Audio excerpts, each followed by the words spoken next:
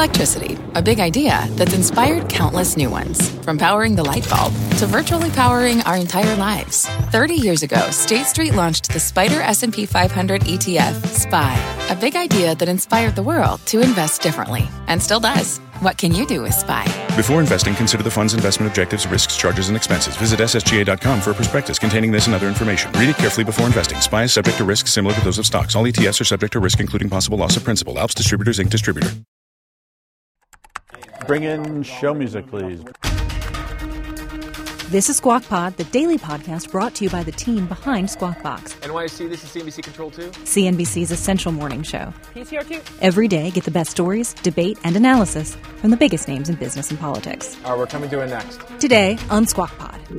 One of our favorite conversations this year with philanthropist and author Melinda Gates. How the school drop-off changed her marriage and maybe her life. If Bill Gates can do it, you can do it. And now she's a driving force behind the world's largest philanthropic organization. Gates has written a candid memoir on empowerment, both for herself and for women around the world. I feel like equality can't wait. I'm CNBC producer Katie Kramer. It's Wednesday, December 25th, 2019. Squawk Pod today, Becky Quick's candid conversation with Melinda Gates on the moment of lift. What's on the horizon for financial markets? At PGIM, it's a question that over 1,400 investment professionals relentlessly research in pursuit of your long-term goals. Specialized across asset classes, but united in collaboration, our teams provide global and local expertise. Our investments shape tomorrow, today. Pursue your tomorrow with PGIM, a leading global asset manager.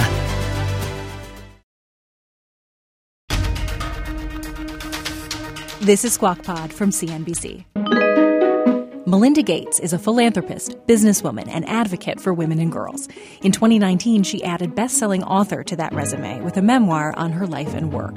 A huge part of that work is with the Bill and Melinda Gates Foundation. The massive philanthropy started with her husband, Microsoft co-founder Bill Gates, who was the richest man in the world for the better part of 2 decades and is still worth north of $95 billion. The foundation works to improve global health and focuses on the developing world, where the Gateses have seen firsthand what greater gender equality can do to local communities and economies. Getting more of that gender equality is what Melinda calls her moment of lift. Here's Becky Quick. Melinda's an amazing person. People know who she is because she's married to Bill Gates. She's one of the co-heads of the Bill and Melinda Gates Foundation. She's a well-known philanthropist. But what's amazing about this story is just how much of herself she puts into it, how willing she is to expose who she is and some of her innermost thoughts. It lets us all realize that she's human, too. I mean, she's an amazing person. If you don't know her history, she worked at Microsoft because she was a computer scientist back when women weren't computer scientists. She got involved in that very early. She's a computer scientist who worked at Microsoft, and that's where she met Bill. But she's such an interesting person, and this book really gets into that.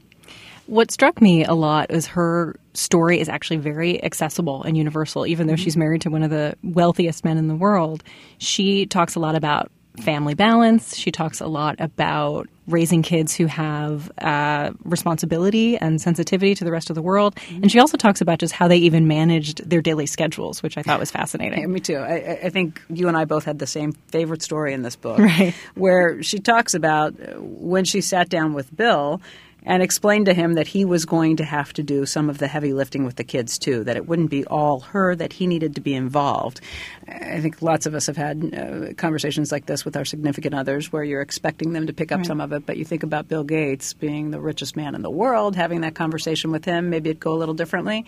It did not. She makes a big point of talking about how she told Bill he was going to start taking the kids to school at times, that he would be waiting in the carpool lines, too.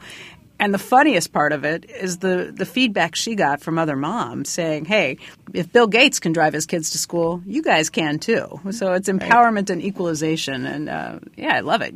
I love that they're having conversations like this at home. She talks so much about her personal experiences and finding her own sense of personal empowerment.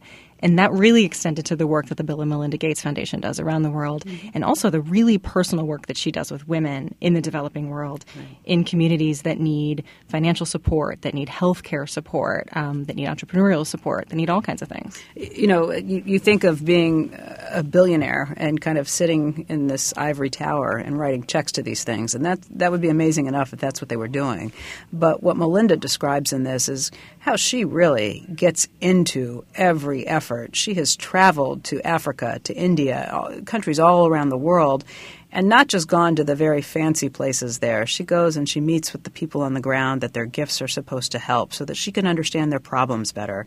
You know, even living in a hut somewhere with her daughter for a while and seeing what it's like on an everyday basis, where you can sit down and realize, okay, you've got to get the water. We have to figure out how we're going to eat. We're going to have to figure out how to do a fire. That's how she's able to understand their problems, is kind of putting herself in their shoes literally. Becky spoke to Melinda Gates in April on Squawk Box. Here's that interview. And Melinda, thank you so much for being here today. Thanks for having me, Becky. You know, your book is an amazing read. What I wonder is how long you've been thinking about writing this and what got you to actually do it. Yeah, I've been thinking about writing it probably for the last 3 or 4 years. And I finally decided about a year ago I wanted to start writing it because I feel like equality can't wait. And we have this moment in time between the Me Too movement, the number of women who are running for Congress and have gotten in. And yet, even with that rate of women running for Congress and the progress we're all excited about, if we still continue at this rate, it's going to be 60 years till we have true equality in Congress.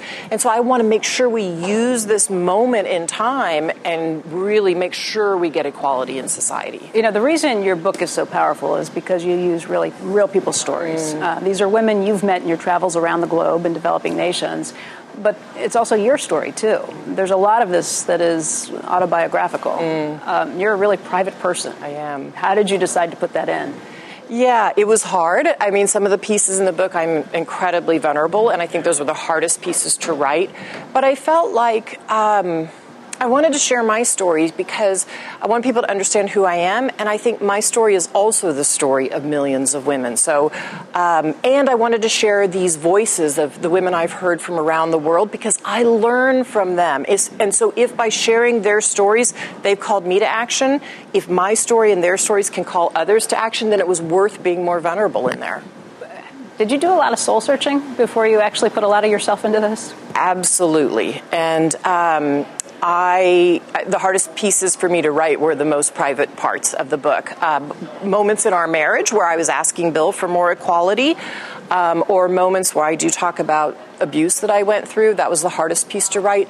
But I felt like in being vulnerable, if I would share those stories, people would understand, you know, abuse, it can happen to absolutely anyone. And I travel the globe, and when I stay long enough in places, it comes out, whether I'm in Silicon Valley, whether I'm in northern India, whether I'm in Senegal or Malawi, women talk to you about abuse. And one of the reasons it's important to write about that is because it silences women. It silenced my voice. It took away my self-confidence for years.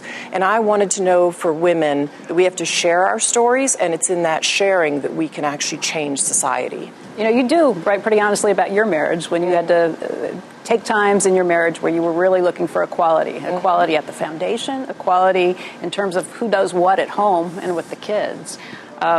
What did Bill think about all that? Yeah, well, luckily, Bill grew up in a family where his mom was working early when a lot of women weren't. His grandmother actually went to college and played basketball when a lot of people of that generation, women, didn't do that. So he wanted it in theory. But I don't think either of us, when we entered the marriage, really questioned, either one of us, what our roles would be. And clearly, he's running Microsoft. I mean, he has a huge job.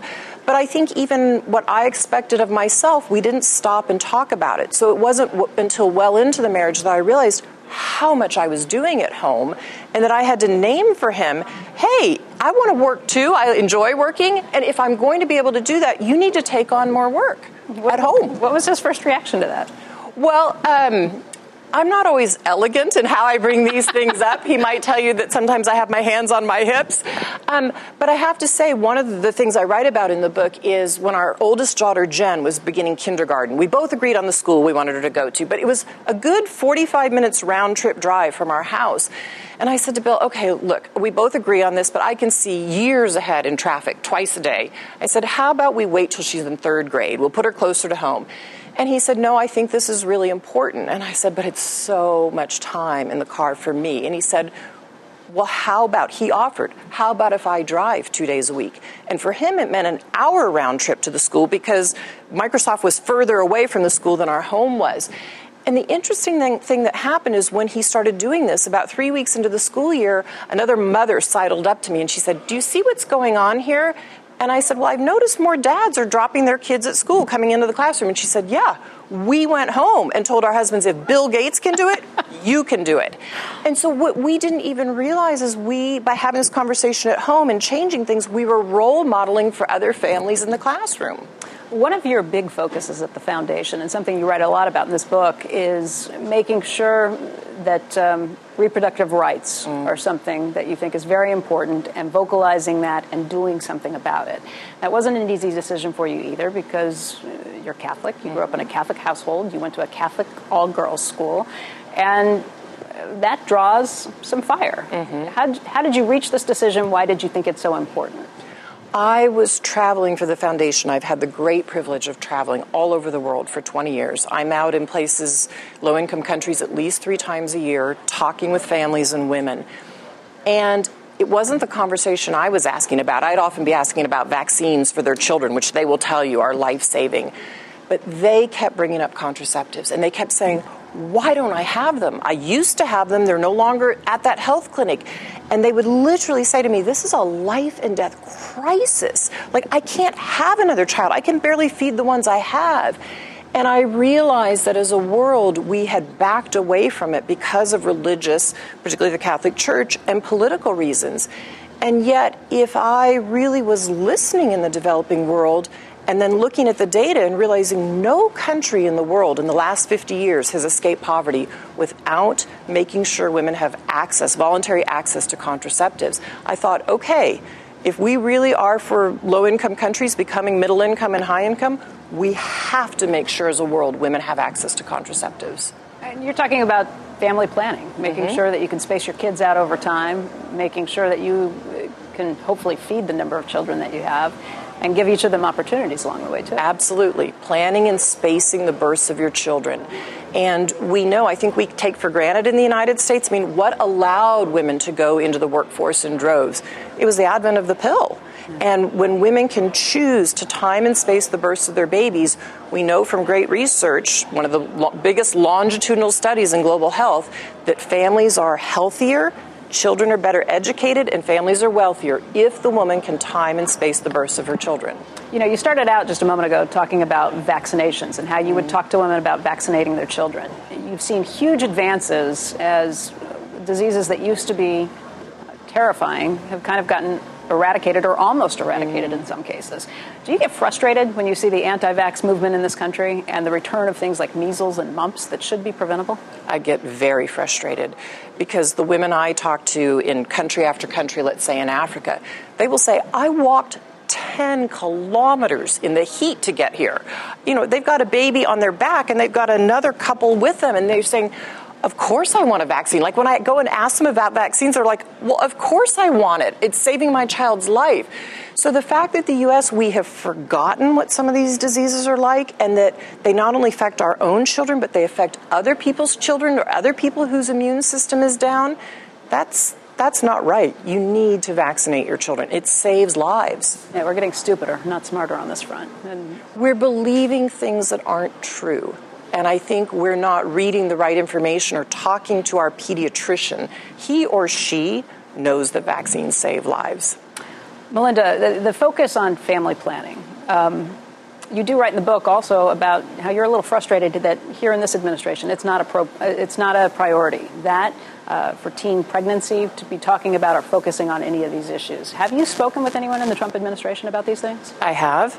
And again, I feel like that's my role. I have to speak truth in these situations. And I am incredibly frustrated and disappointed to see that systematically access to contraceptives being rolled back in this country. And the people that it has the most effect for are single moms living in not great circumstances in low-income neighborhoods. And I've met with those moms in and around Georgia or in and around Tennessee, and they will tell you, again, like every woman, they want to be able to time and space the births of their children. And if we don't allow access to these tools at low cost, they can't afford them. And so they're making these trade-offs in their families, and we are literally locking women into a cycle of poverty if we don't allow them access to contraceptives. Reading the stories in your book, one thing that struck me of all the women you've met in these developing nations is how far so many of these countries have come in terms of progress, how big of an impact it's had on the lives of so many people around the globe. Here in this country, we focus a lot on what's wrong with capitalism right now, what's gone astray, why are middle-income wages stagnating. When I read these stories, I think, my gosh, we have so little to complain about based on what we see around the world and how fortunate we all are. And I think part of the reason that we've seen middle-income wages stagnate here is because of globalization. That's helped other countries. That's brought others along. How do you come down on the globalization argument as you've seen the progress that this has kind of kicked in? What I know to be true is I would far rather live in a capitalistic society than a socialist society. Absolutely. And I think when we stop and think of what we have from a capitalistic society, we have to remember what we actually have. Now, is it a perfect system? Absolutely not. We need government to do its job, to regulate things, to have an appropriate tax system. As our co-trustee Warren Buffett says, capitalism does have gaps in it. And so we need to look at those gaps in society and figure out what do we do to fill them so that everybody has the chance to live a healthy and productive life. And so I also know that the American people are compassionate people, and I think we all do better as a globe when countries can grow from low to middle income to high income. And so I think we need to look at our system and say, okay, what are the great things about it? And what are the things that at this point in time we need to adjust and change? I would far rather us have that conversation than, hey, let's take our system and dismantle it. When I go to places like Malawi or Tanzania or Senegal, they say they all want to live in America. We are lucky to live here. They want to live in these types of capitalistic societies. And we just need to tune it and get it right. Pivotal Ventures. Yeah. I didn't realize everything you've done with that or how you've reached into it. You looked around at venture capital funding and realized so little of it was going to women, I think 2% in 2017, and a much smaller portion if you look at women of color.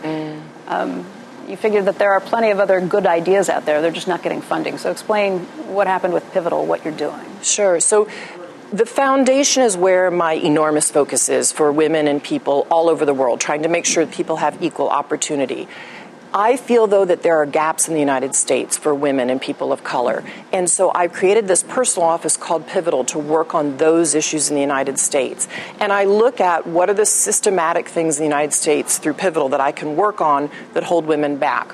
One of them I'm incredibly passionate about, probably not surprising, I'm a computer scientist, is women in tech. But I'm passionate about it because tech is pervasive in society. If you see, who imagined, when I was working at Microsoft, we didn't imagine a phone in our pockets with that computing power. And yet what it allows us to do. And so to me, when I think about women, I want to make sure that they have an equal seat at the table at creating products, making decisions.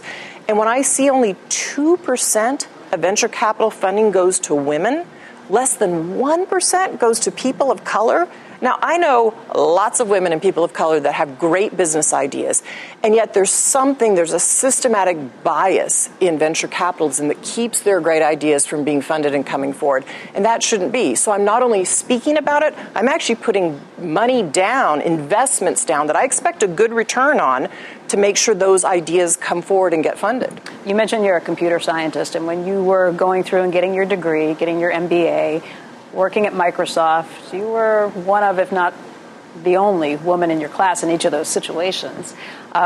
Since then, though, the numbers have not improved. They've actually gotten worse in some situations. Why? What do we do? Yeah, so the time I was in college, late 1980s, the number of computer science graduates was in the basically high 30%. And we thought we were on the way up, like medicine and like law, which about have parity now for women and men. But in fact, computer science took a precipitous drop, and we're now at about 19% of computer science graduates are women.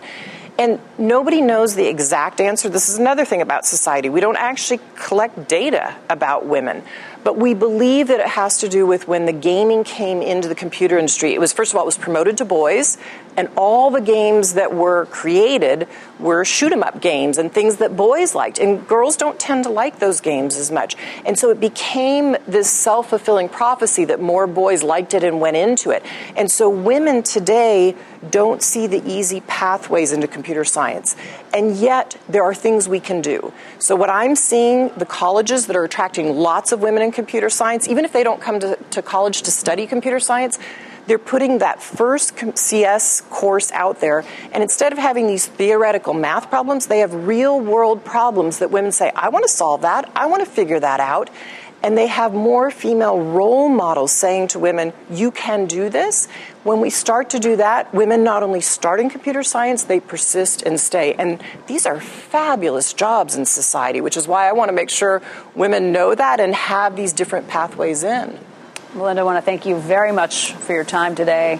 The book, again, is called The Moment of Lift, and we really appreciate it. Thanks, Becky. Thank you. I could have talked to you for another half hour. Thank you. Squawk Pod. We'll be right back.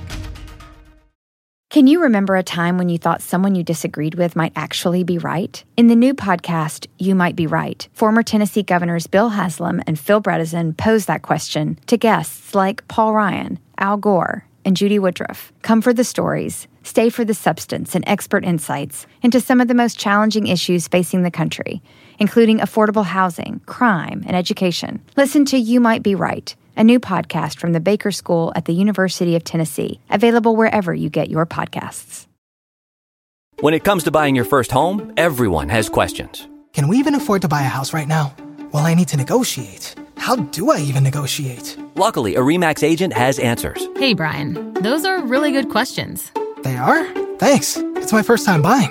I work with first-time buyers all the time. I got you.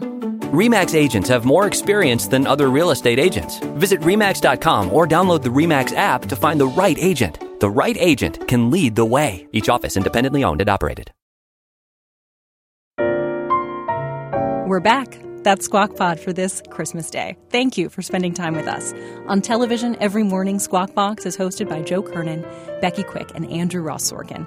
Check it out starting at 6 a.m. Eastern on CNBC. To get the smartest takes and analysis from our TV show right into your ears, subscribe to Squawk Pod wherever you listen. This podcast is produced by me, Katie Kramer, and Cameron Costa and Waverly Colville. Edward Fettner edited this episode. Have a wonderful holiday, and we will meet you back here tomorrow. We are clear. Thanks, guys. Thank you guys so much. When it comes to listing your home for sale, everyone and their mom has advice. Oh, honey, who's going to want to buy this place? On a cul-de-sac? It's literally a dead end. But for professional advice, a RE/MAX agent actually knows best. Let's start with a neighborhood analysis.